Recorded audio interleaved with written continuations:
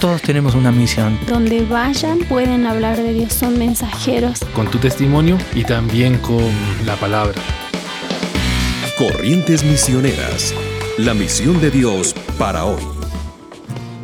El líder del grupo que se fue a matar a los misioneros, él dijo: yo sé que Dios me ha perdonado de estas matanzas.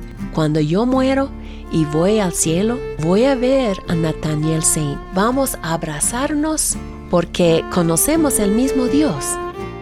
Los Guarani, un pueblo del oriente ecuatoriano, pagaban muerte por muerte. No conocían el perdón. A ese pueblo quisieron llegar 5 misioneros norteamericanos para compartir el amor de Dios. En su intento fueron asesinados por este grupo.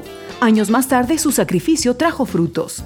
La esposa de uno de ellos que murió, Elizabeth Elliot y Raquel Saint, entraron ahí para vivir con ellos, para compartir el amor de Dios. Era un acto increíble, porque ¿quién va a ir a vivir con la gente que ha matado a su ser querido? En el idioma de los Guarani, no ha habido palabra para perdón. Entonces, no sabían cómo explicar el perdón. Y ellos compartían la historia de Jesús, cómo Dios no tomó venganza contra los que han matado a su propio hijo.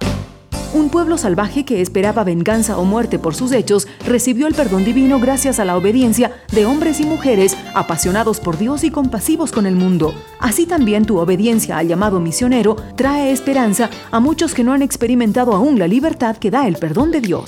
Corrientes Misioneras es una producción de Corrientes, un programa de entrenamiento misionero transcultural desde Ecuador para América Latina.